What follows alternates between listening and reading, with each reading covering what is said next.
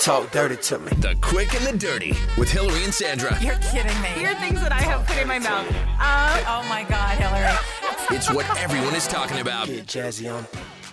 I'm Hillary from London. And I'm Sandra from Ottawa. And welcome to the Quick and the Dirty podcast. It's basically what you talk about with your friends, except we post it online afterwards, and we also have some really cool guests. Yes, we do. Today we're pretty excited about our guest who actually has an incredible story to tell about youth homelessness. Yes, at one time he was actually homeless and living on the streets, and we're going to talk to him about how he turned everything around. That's really inspiring. But first, we have to hear about how you and I are total disasters. What happened to you this week? I got the stink eye because I didn't tip somebody. That's what happened to me. You went to a restaurant or your salon and you didn't tip? No, I think it's even worse because now I feel like we have to redefine the rules of tipping because I thought I knew everything about that world, that dark, scary world of tipping, but I guess I don't. I went to pick up food from a takeout place. It was the restaurant. I ordered takeout. I picked it up. I paid for it with debit. There was a prompt for a tipping option, and I, hit the no tip option, and I figured that was acceptable. When I gave the machine back to the woman who was working behind the counter, she gave me the stink eye when she realized that she didn't get a tip. And then, of course, I picked up on the stink eye. And since that time, it's been 36 hours, by the way. It's been replaying in my mind what it is that exactly I did wrong because I don't know. I have no idea. You tip people at takeout? It depends on the food. What was it? Mexican food. So, it's really just a fast food joint that you went and picked up from. Actually, no. It's a sit-down, well-established franchise in the Ottawa area. And they have this fantastic little takeout menu or takeout option and a takeout sort of like counter where people, pick up. So they don't deliver. You go and you pick it up. All right. I think you undertip for sure. For takeout, I tip 10%. What? And for table service, I tip 20. Now, I don't tip on my coffee. I don't tip on fast food. But if it's a sit-down restaurant that you're picking up at, absolutely, because they have to tip out to the kitchen. See, that's what I understood, that I've been talking to various people about it. Of course, I've gone on a fact-finding expedition now. And people are saying to me that the servers actually lose money on the takeout. And to which I say, why is that my problem? Because that's a fair question or fair answer, I think. Honestly, why is it my problem that the restaurant isn't being fair with their staff and paying them accordingly and offering them more money for this special takeout option that they have now? So there's that question. And then my friend Deb, who I feel like I talk about in every single episode of this podcast now. She is basically your non-sexual life partner. She's so it my makes non-sexual sense. life partner. She's also the voice in my head and sometimes the voice of reason. She said to me, you should tip them because they put everything in nice packaging for you. They put plates and cutlery. And I thought, isn't that part of the deal? I don't pay a server for plating my food. Why am I tipping somebody Well, you kind of do. But you're paying the kitchen. When you tip a server, they have to tip out to the kitchen. Okay. So even if you're getting table service, that money doesn't just go to the server. So when you're getting takeout, you may not be tipping the server, but you're still tipping the kitchen. Because people in the kitchen, they earn crap money. They don't make regular minimum wage. They make a reduced rate, and tips is how they make up for it. See, I thought the kitchen staff was making a regular wage, and it was the servers that weren't making a regular wage. That's what I thought. I could be wrong. So I still say, why is it always on the consumer to pay somebody fairly? It should always be on the boss to pay them fairly. And the system is inherently unfair, obviously. I think we can all agree on that. Right. I still don't understand why she gave me the stink eye. Because she should have just sucked it up. She should have sucked it up because now she's ruined my 36 hours, and I'm re-examining myself as a person. You ruined her 36 hours because you took away half an hour's pay because she has to tip out to the kitchen even though she didn't get anything. Even though she didn't get anything. So next time I go to do pickup or takeout and pick it up, I'm supposed to give 10%? Yeah, you might as well just eat there and then have them clean up after. Seriously. Yeah. I don't know why it's different in Australia than it is here, but in Australia, they pay $18 to $20 an hour wage to waiters and waitresses and kitchen staff. Perfect. But you don't tip. So the price of your meal is higher. Like, you'll look at the prices at restaurants and think, wow, that's really expensive, but there's no additional cost. And then there's no room for you being a cheapskate either in the tipping or department. being angry or not feeling like you got good Right. service. So Right. that's your call, right?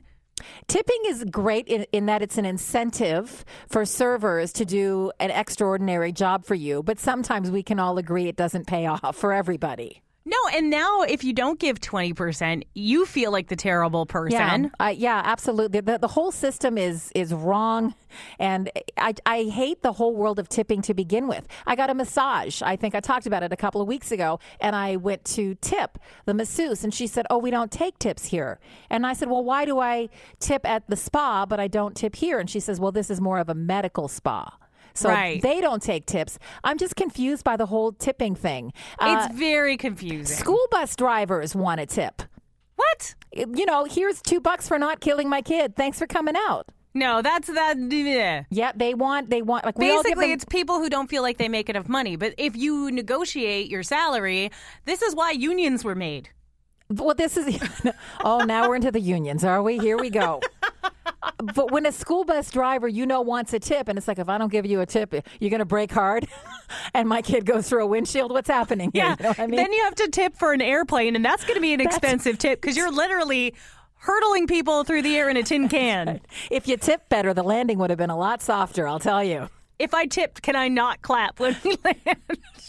I feel like we've just gone to a whole new level with tipping, and I don't know why I didn't know the rules about takeout, but I guess next time I'll go 10%, but not more 10% because then it's stupid.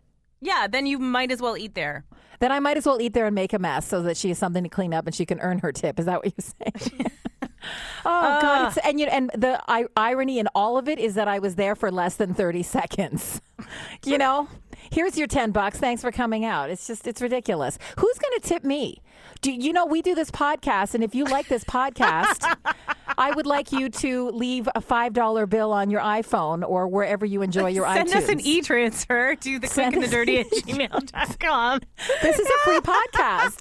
But you know what? Hillary mixes it every single week. I put it online. Oh, stop your whining. You're such a little diva. What?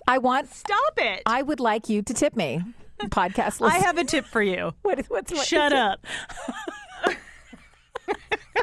Well, if we're going to All go right. there, we're going to go there. What's your quick this week? Okay, so you were getting the stink eye this weekend. I was giving this stink eye at a hot yoga class. First of all, hot yoga, it's amazing. It makes your body feel great, but it's kind of gross just to begin with. Yeah, I've heard about I've done regular yoga, and the idea of like even making it worse just seems ridiculous to me. Why would the room be like the hot room in itself? I get it, but I don't really get it. What did you do? It helps your muscles relax. Anyway, it's very warm. Like people who maybe normally wouldn't wear a tank top are wearing tank tops and crop tops because it's so hot. And a lot of the guys in the class, they go shirtless. But most of them will lay a towel on their mat first because guys tend to sweat a bit more than the ladies, right? Okay, sure. Yesterday, it was a packed class. The guy next to me has his shirt off. I mean, he was relatively toned, so I was kind of okay with it to begin with. And then the class started, and he just started dripping. And he only had his towel on the top half of his mat. And every time he laid down, his back would fart from the moisture like that. Which, is... I can let a regular fart go in yoga because things are relaxed. You're doing like abdominal compressions. I get it. See, I get it. That's where you and I differ. I can't let that go. You've been marked for life. I have never done it, but I'll be fine. I get it. You were too relaxed. Yeah, okay. It's hot yoga, but this guy's now taking it to a next level with the back He's fart back noises. farting. So I kind of get over it. I move on. He's like the heavy breathing. And I'm trying to forget that he's there. Anyway, at the end of the class, everybody's just sweating. At the end of the class, he gets up, rolls his mat up, takes his towel, and walks out. And before I had a chance to look over, he was gone. I look over at the floor. There is literally a puddle of maybe a cup of sweat. No. Sitting on the floor. It looked like someone peed themselves. So the next person who goes to enjoy a lovely hot yoga is going to get his DNA all over them. I don't understand how people don't clean up after themselves in shared spaces. Well, that is the yeah. ultimate in disrespect, whether you're at a regular gym and you don't wipe off the machines, or you're at an office and you leave your dirty dishes in the sink. People who don't clean up after themselves are disgusting. And gym etiquette is, that's the first rule of gym etiquette is wipe down your equipment when you're done with it. And once you get that and you realize, the possibilities of your sweat being all over machines and other people's sweat on your machine, you become pretty cognizant of it. So the fact that this guy who's toned, clearly he's been to a gym before, he should know better. Yes, he has. Yeah, so that's what I'm saying. If it was a newbie, maybe you'd be like, oh, dude doesn't know the rules. Right. Like if it was me and someone looked at me and they'd be like, wow, she was really working. But, or if you can't not sweat everywhere and you don't want to clean it up, wear an absorbent shirt.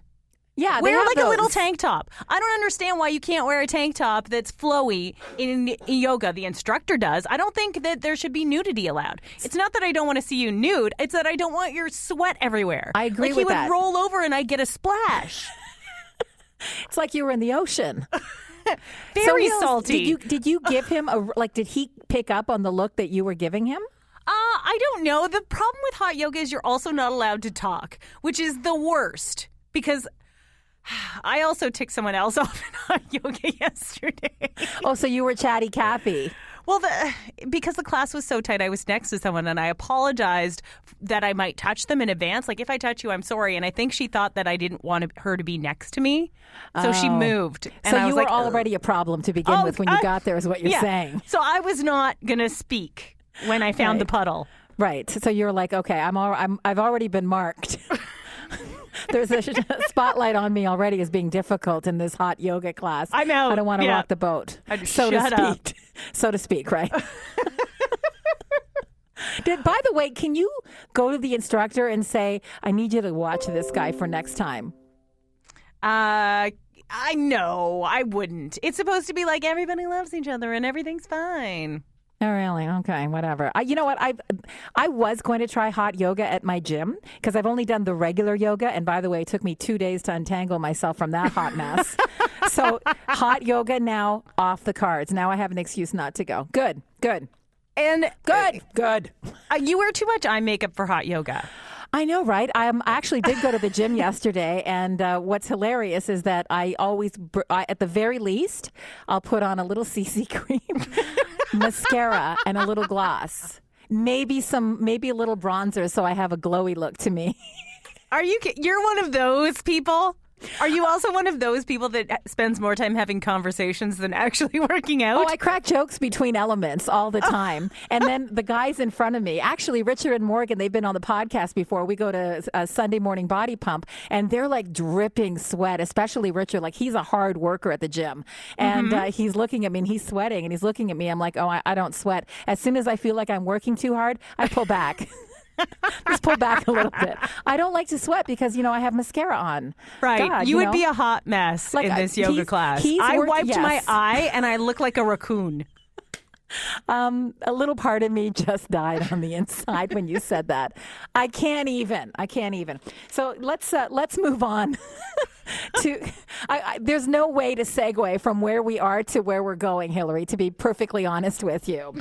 So yeah, there is, because we can't seem to turn things around in our lives, but our guest has come from teen homelessness, youth homelessness, and over the course of the last few years, he has completely turned his life around, and he has an incredible story to tell. Please welcome to the Quick and the Dirty podcast, Corey Illingworth. You got it. Yay! Welcome, Corey. Thank you. Hello. Can I just say that in the middle of our Quick, Corey actually passed me a Rolo, an entire roll of Rolos. You were saying, oh, well, I don't get tipped or anything like that, so... Well, it's either a Rolo or an Arrow. It's up to you. Are you Corey, actually... can you move a little closer to your mic? Well, I'm about as close as I can. That was my there bad, we as go. usual. There we go. Sorry, Corey. It's once again, the That's technical all right. problem is mine. That's all right. Sorry about that. Yeah, but he actually tipped me in Rolos, Hillary. Yeah. Well, There you go. she was saying, oh, no, I don't get tipped. And I'm like, well, I have a Rolo or an Arrow. It's up to you. Here's the tip. Put a Rolo in your mouth and stop talking. There you go. All All right, Corey. I don't even know where to start with your story. Oh, it's so dear. inspirational. And I think for anyone who's struggling with anything in their life right now, a good example of how you can turn things around.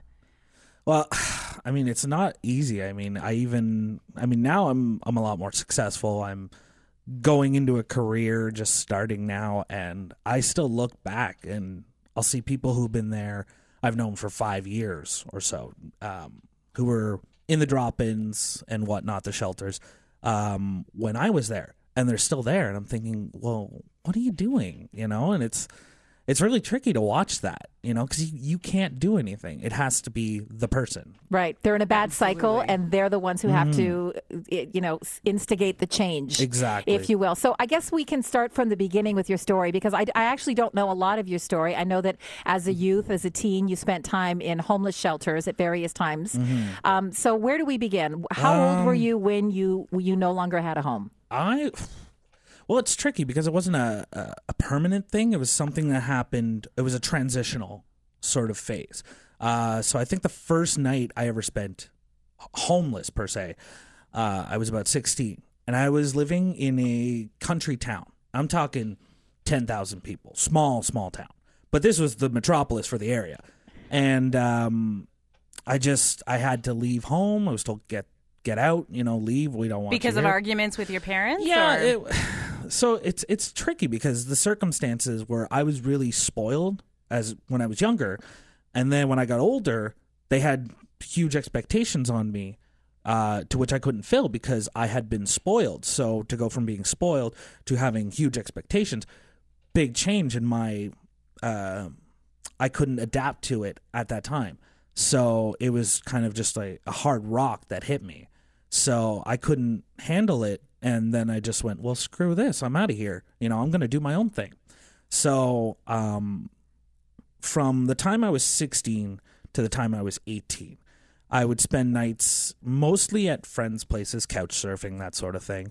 And their families were really nice. They were really lovely. They would actually feed me from time to time. Other times I had a newspaper gig, and it was $60 a week, and that was my food. That was my rent. And obviously other things, substances and whatnot at that age. And then when I hit 18, my 18th birthday, and I will remember this every day, the night going into my 18th birthday, that was the final day where I said, I'm done, I'm out of here, forget this. Because I had my sister would have been 8 years old, I think, tiny. And my mom and I would argue to the point where our faces would turn red. And I thought, well, she's 8 years old. I don't want her to deal with this. So I just said, screw it. I left. A backpack, a garbage bag, took all my stuff, and I left. That was it. And that night I spent about $200 worth of substances, all in one night within 2 or 3 hours. Wow. It was big time.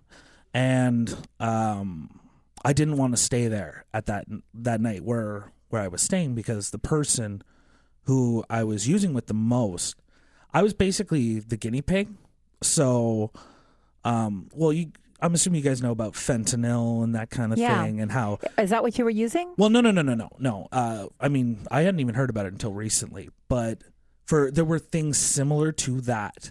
Where So they were making you take the drugs first to see if there was anything bad in them. Exactly. If it's laced, if it's messed up, I'm going to take it first. That way, if something happens, he does not die or he does not get really sick. Are you serious? Yeah. And you knew this? At the time, I thought, well, it's free. Why the hell not? Or it's cheaper. Why not? Right? So they gave you a discount price, the dying discount? And he also let me stay on his couch. So, I mean, at the time, I'm thinking it's either this or I'm screwed. Right. So I'm going to do it anyway. So my day before my 18th birthday, I did all these drugs, and his brother, half-brother, something like that, had just come back from work, and he was driving to the next town over, which is where my school was. I said, can you give me a ride to the next town over? I had maybe $10 left. I said, I'll give you this. Can you give me a ride over? So he drove me over, dropped me off in front of the high school, and this was 1:30 in the morning in April, and it was cold. It was freezing. And I remember I just sat down. And you know when you're either sitting down or you're lying down in a way where you just don't want to move, where it's just comfortable, and you're just like, I'm frozen. That was me for about 3 hours. on the side of the highway in front of my school. Which is the worst thing you can do. Yeah, and it was probably in the low ones at best. And I had a hoodie on. That was about it.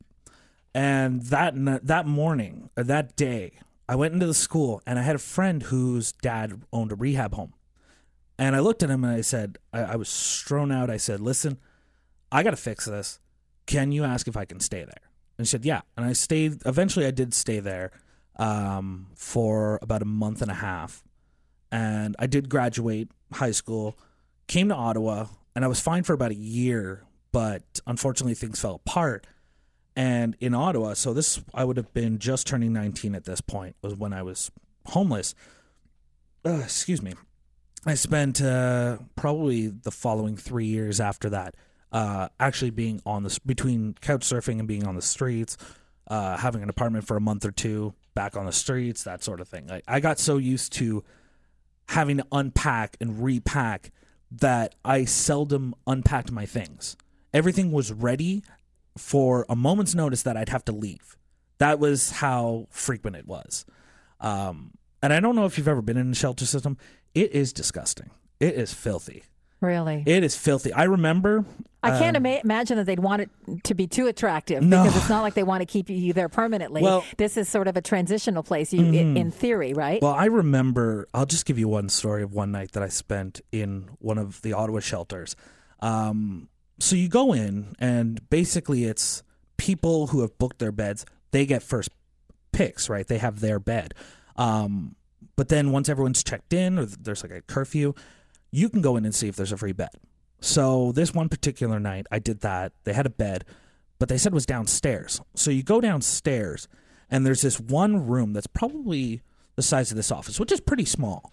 And there's a door to the cafeteria, and then there's another door. And this looks like the hallway into the boiler room of a horror movie where you're going to die. That's intense. Pitch black. And I have a backpack, and that's about it.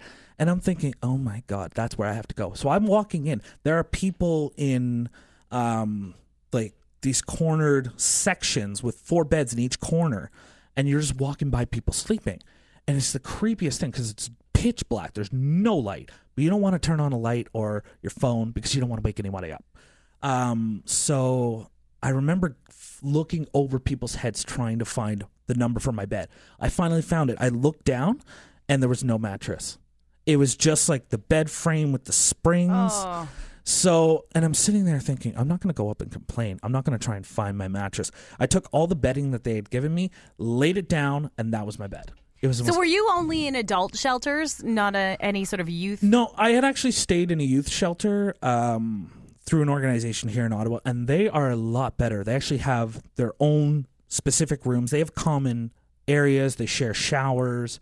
That's very similar. My significant other works in social work. That's similar to his sort of facility. Mm-hmm. Yeah, and it's a lot better because they actually, I mean, the door's locked behind you, so you have to ask the staff to do things, and obviously you can't bring substances in, you can't show up under the influence, that sort of thing. There's certain guidelines, but it's definitely a lot better than an adult shelter because there is that sense of privacy. You know, you actually have a door that locks where no one can come in and bother you unless it's a staff member who's, for example, waking you up. So what was your turnaround point? What made you decide I'm done with this, and how did you get clean and get out? Well, so that, in terms of substance use, that night when I turned 18, I kind of wanted to do a last hurrah sort of thing, like a go over the top so that I don't ever have to do it again. And it's funny because I think about it now. Every time I think about substances, so speed, ecstasy, any sort of pills, even cocaine, when I start talking about it, my nose gets itchy. I get that feeling of how it feels like to snort. And it actually irritates the nose. So I'll have to wipe my nose or like scratch my nose really quickly. But that was the last time for pills, was that date. It would have been April 19th, 2010. And then in terms of marijuana, it was pretty much the same time. There was a few more times after that, but it's still been years. And when it comes to alcohol, I was even telling Sandy, I drink I think I might have drank the last time was 6 months ago. But I kind of just clued in a few years ago. I need to get my shit together. I need to get my life on track. And I remember going into the child and youth care program at Algonquin here in Ottawa, Algonquin College, and I just said, you know what? Like, I'm gonna have to work with some of these people. Possibly, I'm gonna have to, be a role model, be a positive influence, and I don't want to be this person who's homeless. I don't want to be this person who's going check to check, and just living their life on disability. But so at that time, you were still not 100% clean necessarily. You were still when I was in a volatile situation, and then you decided to reach out to the school to help you. When I was going into the college, I wasn't using, at least to the level before, like socially, for example.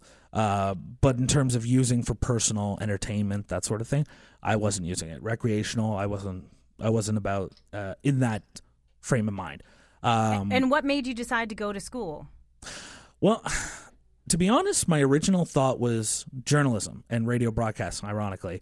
Trust me, kid, there's no money in it. Yeah, Move on. Also, hard to get away from substances. There's always somebody messed up. That's true. Yeah. But let me think. I thought of that in high school was journalism. Oh, this is going to be good. This is going to be easy. It's good. And then just after my bout with substance use, with homelessness, I thought, maybe I could make a career out of this. I don't want to, I want to relate from my experiences, but in a way that's professional, because I can't say, well, this worked for me, so it's going to work for every street youth. That's not the case. Every street youth or every person with a substance addiction or substance abuse, they are going to have different ways to solve their own problems. But I like to use my experiences and say, okay, to try and empathize with what they might be going through, to get a general idea. And it's kind of my way of giving back, I guess, but also at the same time, just trying to help these kids, saying, I'm not going to tell you to do this. I'm not going to tell you not to do this, but I want you to look at yourself and say, what is the best option for me? And they have to want it as well, obviously. So you had a plan to go to school, but how did you think you were going to finance your plan? I mean, how did it all come together for you? Or do you I don't have a plan, but I'm going to go to this school, and then hopefully a plan will come together. Obviously it did. That was the whole plan. And I mean, I obviously had to take student loans because that was my only option at the time. Even if I was connected with my parents, their income was nil at best. They were both low income, so they were working with their own things, so they couldn't really finance either my sisters or I to go to school. So I knew for as long as I can remember that I was going to have to finance my own way, and I just couldn't get thousands of dollars in a flash, so I had to go with student loans. And to be honest, at the beginning, I wasn't sure what I was going to do. I thought I was going to be in social work because that's the stereotypical, oh, you're going to help people, social work. But someone mentioned child and youth work, and I thought, oh, well, I'll check it out. And I like what they do because they're very in-depth. They were very in-depth with their explanations. I actually got experience from them, which helps in the field because you need experience for every job these days. So are you working in the field now? Now I am. Yeah, I'm actually working with the school board here in Ottawa, which is amazing. I love working there. I'm currently a casual, but I love it because I can work with different schools, with different kids. There's different. I have specific kids that I know. Okay, when I go back, keep an eye on these kids, make sure they're okay. And it's just become routine for me. Just I know who I'm going to work with in what schools. I have to ask about your parents because you said that you explained what circumstances you left under. Mm-hmm. But as you were couch surfing and moving through these various organizations and so on, did you keep contact with your mom and dad? So I tried because, again, I'm from a small town and it's very, it's easy for people to hear things, people to gossip, I guess. So everyone hears everything about everything. even if you don't know who is talking about you, they know about you. They know about what's going on in your life, and that affects, that was affecting them too. So for a while, all the communication we would have was we'd yell at each other, basically. I would come home, and then it would be a yelling match. Were they concerned about your drug habits? Was that the majority of the... At the time, I thought, no, they just don't care about me. They don't. When I look back on it, I'm sure that's what it was. I'm sure of it, that they were, they were concerned. They knew, because I knew I was using at the time, or at least to some degree.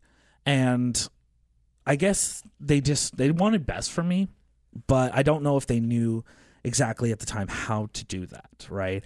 Especially considering I have an older sister and a younger sister. So it's like, how am I going to deal with this? But when I went into rehab, I actually cut communications with them completely. I said, because I was at the time I was so frustrated that I said, I don't want anything to do with them right now. And I think it took me about a year or so before I actually reached out. And I mean, we still communicate now. It's more, we see each other once every 6 months, for the birthday, Christmas, that's about it. But that's because they live out of the city and I live in the city with no driver's license. So it's kind of hard to leave the city like that. But I still try to talk to them, see, how are things with the family and that. So, but it's still rough. It's not quite the same. Is it rough on your side or theirs or both? That's a good question. I want to say both, I think, because, just thinking about how it was when I was younger and, my early teens before everything began, was a lot different than it is now. And I don't know whether it's different in the sense that because I'm grown up now, I've matured, or whether it's because that particular event or particular series of events caused a huge change. But it definitely made an impact and has definitely changed the way we communicate with each other. But, they're still my parents. We're still working through things. It's definitely a lot better than it was 5 years ago, for sure. Do you think there's a scenario in which you could have stayed? That's another good question. I only ask that because, the circumstances to which you left sounds like a lot of the angst and the arguments that a lot of us as teenagers have. Yeah. Not to diminish yours, because I remember the fights I used to have when I was a teenager with my parents. You don't understand me. I was a slight drama queen, though. And you? Yeah, I know. Shocking. You? But I remember wanting to leave. I remember planning with my girlfriend when I was 18 years old. We were getting an apartment because I was misunderstood and I wasn't allowed. I was still being babied and I wasn't allowed to, grow as a human being. And I personally think I created a lot of the problems, and we just didn't communicate well. Like you say, there was just a really bad situation with communication in our house for a while, but then it worked out as, over time. Do you ever look back and say, God, I could have done it differently? Or do you think they do the same too and there are regrets there? In some cases, I wonder if it was a possibility. But at the same time, I don't like to entertain that thought because I like to think if that hadn't happened, if that series of events hadn't happened, as crummy as they were, as awful as they were, I would not be the same person. Maybe I would have been a journalist. Maybe I would have been an accountant. Who knows? But as I am perfectly fine with who I am now. Looking back, what happened, so be it. Could it have changed? Maybe. It's hard to say because we were really at butting heads all the time. So it's one of those situations where there's so many factors, it's hard to say.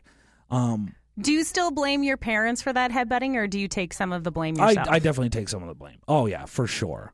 I was not of sound mind, we'll say. And yeah, no, I definitely take some of it because, look, at the time I would have said, no, they don't understand. Like you were saying. Right. Like, oh, I misunderstood. yeah, they don't understand me. I just think about parents at home with a teenager who's using and then an 8-year-old. You want to keep the 8-year-old away from that. Yeah. No, absolutely. And I completely agree. And that's partially why when I did leave when I did, that's why I did it, was because I had my younger sister at home and I said, I don't want her exposed to this. You know, I want her to grow up in a way that I didn't necessarily. You know, I want her to grow up and, you know, learn how to take care of herself so that when she goes out, like when I went out by myself, I didn't know how to do laundry. You know what I mean? I was that spoiled.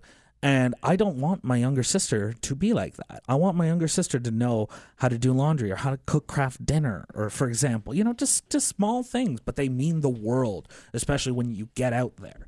And I don't want her having the same spoiled upbringing that I had, you know, but at the same time, I don't want her having to deal with all of that. I want her to work through her problems before saying, screw this, I'm going to go home. I'm going to go and leave home. Right.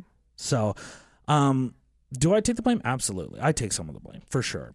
But, you know, it's all about the circumstances. And in some cases, I think about some of the kids who are on the streets right now, or who I've seen on the streets. In some cases, they want to be there. I have seen cases where they want to be there because that's cool. You know, they're using, and that's fun. But their friends that they're using with, they're on the streets. So they stay on the streets with their friends. Right. Or because their friends are on the streets and they don't want them to be by themselves. So they go out on the streets with them. In other cases, and this is, some parents don't like to look at themselves as authority figures, which of course, you know, they're the caregivers. But they look at it, the way they look at certain situations, they'll say, don't do drugs, don't ever do it, blah, blah, blah, you know, this, that. It's non-negotiable. Obviously, you don't want your kid to do drugs, obviously. But the more you tell them not to, they're more going to want to do it, you know? It's like the argument of don't have condoms in high schools because kids are going to have sex. They're going to have sex, regardless of the situation.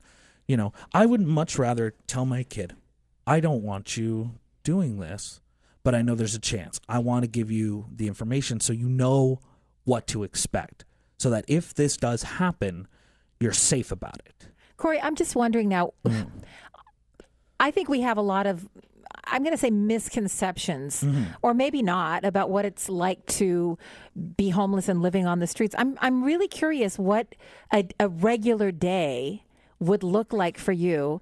You know, you wake up in a shelter and you go to sleep in the same shelter that night. What did your day look like? What did you do? It all depends. So for me, you know, being in the city, I wasn't using.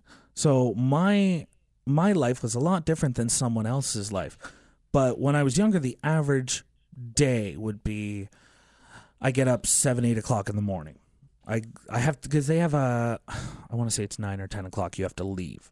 And you're not allowed back until 4 o'clock for dinner.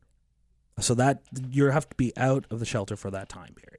So I would leave. I would go. There was a local drop-in, which would actually have breakfast. You could sit down, chat with friends, use the computer, Facebook, whatnot, or just converse. So I would go there. You know, I'm sure if someone was using, probably say, hey, let's go smoke something, or you know, whatever it may be. And then 12 o'clock, you know, that's lunch rush. Go down, there's another drop-in. Go down there, have lunch, hang out there until 4 o'clock. You know, for me, I would wait there till 3, 4 o'clock, and then I'd walk over back to the shelter, hang out, because I actually had a living room with TV and all that, so we'd hang out, socialize, watch TV, that sort of thing. Shower, laundry, go to bed. How long can you stay in one of these shelters? I think it's about a year. If you're talking about an adult shelter, I don't think there's a time frame. For a youth shelter, I want to say it's a year, I believe. I would imagine it depends on the shelter. But. Of course. But I'm for the one I'm thinking of in particular, it would be a consecutive year, I believe.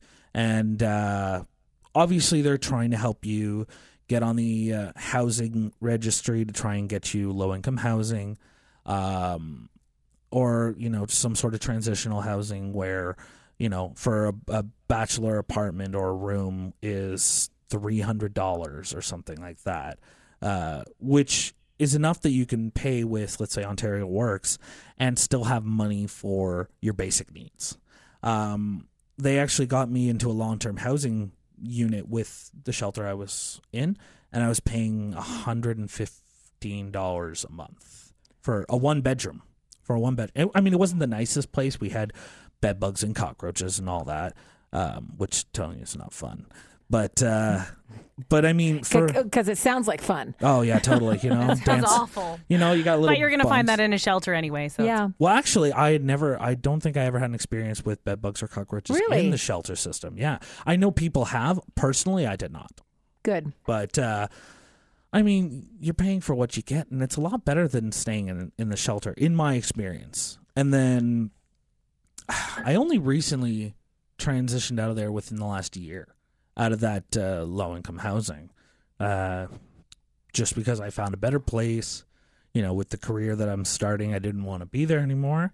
I wanted to differentiate myself. I'm no longer a youth. I am, I'm an adult. I'm growing. I'm trying to become a professional in my field, and I want to, get past what I used to be. Well, you want to stop that cycle and you want to transition out. And, and another part of it is that you want to create space for someone who may need it more. Exactly.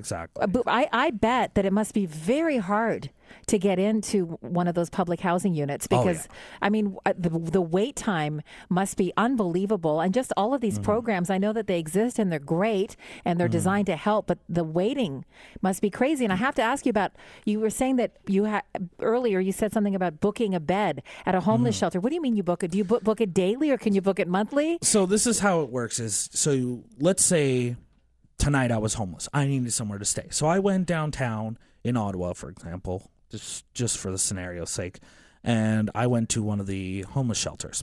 So I would walk in and I would ask if they had a bed available, and that would specifically be for at least that night.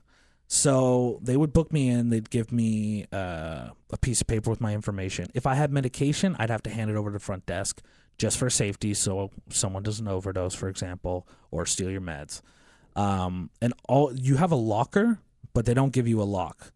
So for my case, most of the times I would take all of my stuff, my bag, my jacket, I tuck it behind my pillow, so that if someone tried to grab anything from it, I would feel them moving my jacket, moving my bag, for example.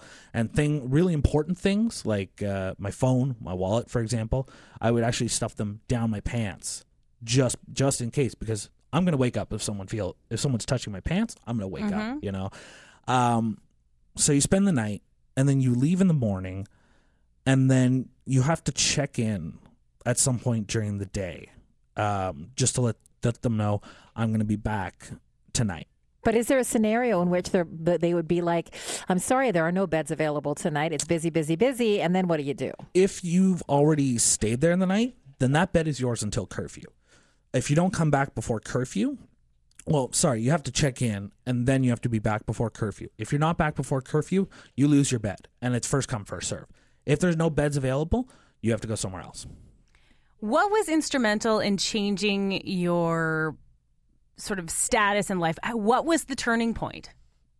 Well, with the substances, I kind of just realized, I want to graduate, and I'm sick of all this, because I do attribute that to part of my downfall, if you will, when I was younger. Right. But specifically, like getting from being in a shelter to turning it around, was it those programs that turned you around, or there was one particular organization that I worked a lot with, and they actually helped me to get into college because, and this is kind of surprising, or was surprising to me, but when you're applying for OSAP, for student loans, they have a parents' information section, and they don't have a section where it says I don't communicate with my parents.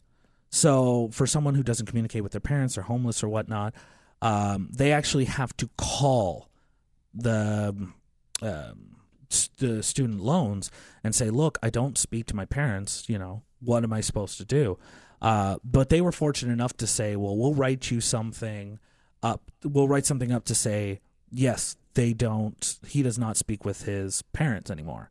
And then they actually helped me with that. They helped me with getting stable employment while I was in college.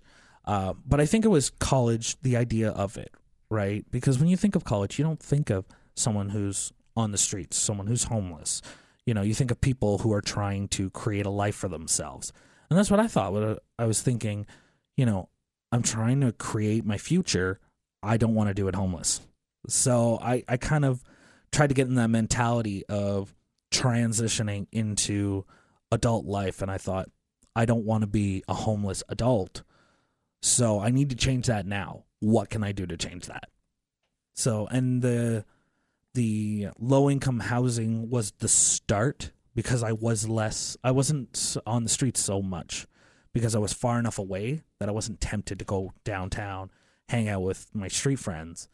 And I just started to think, do groceries every week, clean the house every week, that sort of thing that you would normally do. And I just eventually get in the routine. You kind of go, okay, now I'm an adult. Now I'm an adult and Exactly. I'm doing things. Do you ever wonder about the people that you met along the way and the homeless shelters and where they have ended up? I mean, your story has a happy ending and things are going great and you've turned your situation around.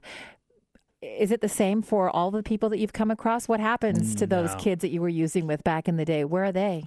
To be honest, when it comes to, I'll actually give you an example. From before, I think 2 years ago, I went and visited, my younger sister was having her birthday, and we decided to get pizza for the night. And one of the cooks happened to be the guy who was supplying me with substances when I was younger.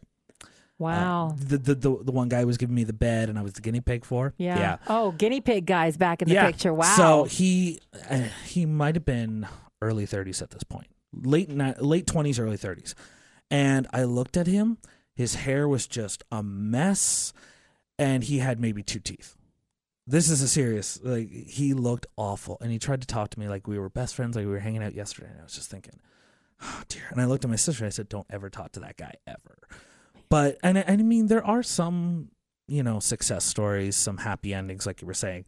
But there are some where it's just either it takes a turn for the worse or they just never seek it out, right? And it goes back to you have to do it for yourself because no one's going to do it for you. You can't expect someone to change your life, for you. They can help you. It's the analogy I like to use is we can give you a fork, but you got to eat your beans, Right. You got to do it yourself. And when I actually look back because sometimes I have to pass through downtown and I'll see some of the people who are, panhandling or just hanging out downtown. And some of them are people I've known from 5 years ago who were homeless at the time and are still homeless. And I'm thinking, man, I would love to help you.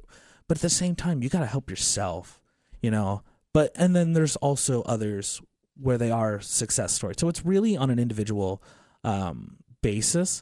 In terms of who I talk to, there's maybe 1 or 2 people, maybe, that I still talk to. And that's because one of the things that I wanted to do when I was leaving the homeless life, if you will, was that I wanted to disassociate myself with almost everything to do with it. And part of that was disassociating myself with the people, because if they're still homeless or they're still struggling with it or with substance abuse, then you're more inclined to fall back into it. And my attitude was I don't want to fall back into it. I mean, there are lovely people there, but at the same time, I have to do what's good for me. I have to do what's best for myself. And at that time, that was isolating myself from those people so that I can better myself. So that do you find in your career that you are in danger of running into people who are doing substances and might be inclined to fall back? Do you mean myself fall back? You might come across a student and have to confiscate something and then you'll have it. Do you worry about those moments? Not at all. Not at all. Because one of the things that they do that they did in my program was that there's going to be, I'm sure you've heard the word trigger or triggers. Yeah. Basically, things that will upset you or that will cause a reaction in you. Like one of the examples they use is, could you work with someone who raped people? You know, that's an example. And I guess in this case, it would be the same thing. Like, could I work with people who are using, or if I found someone that had a joint, you know? And for me, it's come to the point where it's so disassociated with me, and it's been so long that I have no problem with it. You could pop up, 20 pills in front of my face, and I would say, no, I'm taking that, get away. And I would bring it to whoever would deal with that. But I don't even worry about that anymore because, I like to say ain't nobody got time for that. It's not a part of me anymore. Right, it's not part of my life. So I look at it and think, it's unfortunate that you're using that. I wish you didn't, but that's not part of me. Corey, I have one last question for Sure. you. If you were to come across a parent who had a youth at home that was struggling with drugs and maybe at their last wit's end and didn't know how to maintain that relationship, what advice would you have for them to do best by that child? Does it take kicking somebody out? Should they keep them at home? I mean, every situation different, but what is having gone through this, your suggestion? I mean, every situation is different, like you said. And I mean, every kid is different. It's really hard to say, but I would, for parents, if they're not sure at all, seek out help. I mean, worst case scenario, if you don't know, go online, research, connect with services if you can. Like I know for myself, coming from a small town, there are very few resources. But reach out to any resources you have on substance abuse. If you have to go to a bigger city, do that. But connect with someone and say, look, this is what I'm dealing with. I don't know what to do. And they might be able to help with those particular situations. But at the end of the day, support the kid. You know what I mean? This kid is probably going through a lot right now. And it's very likely that the parent is probably going through a lot as well. But you have to keep in mind that this kid, this is all new territory for them. This is brand new. They're walking in blind. You have to support the kid. And I wouldn't say, no, don't do that. Obviously, we don't want our kids using. And in an ideal world, drugs wouldn't even exist.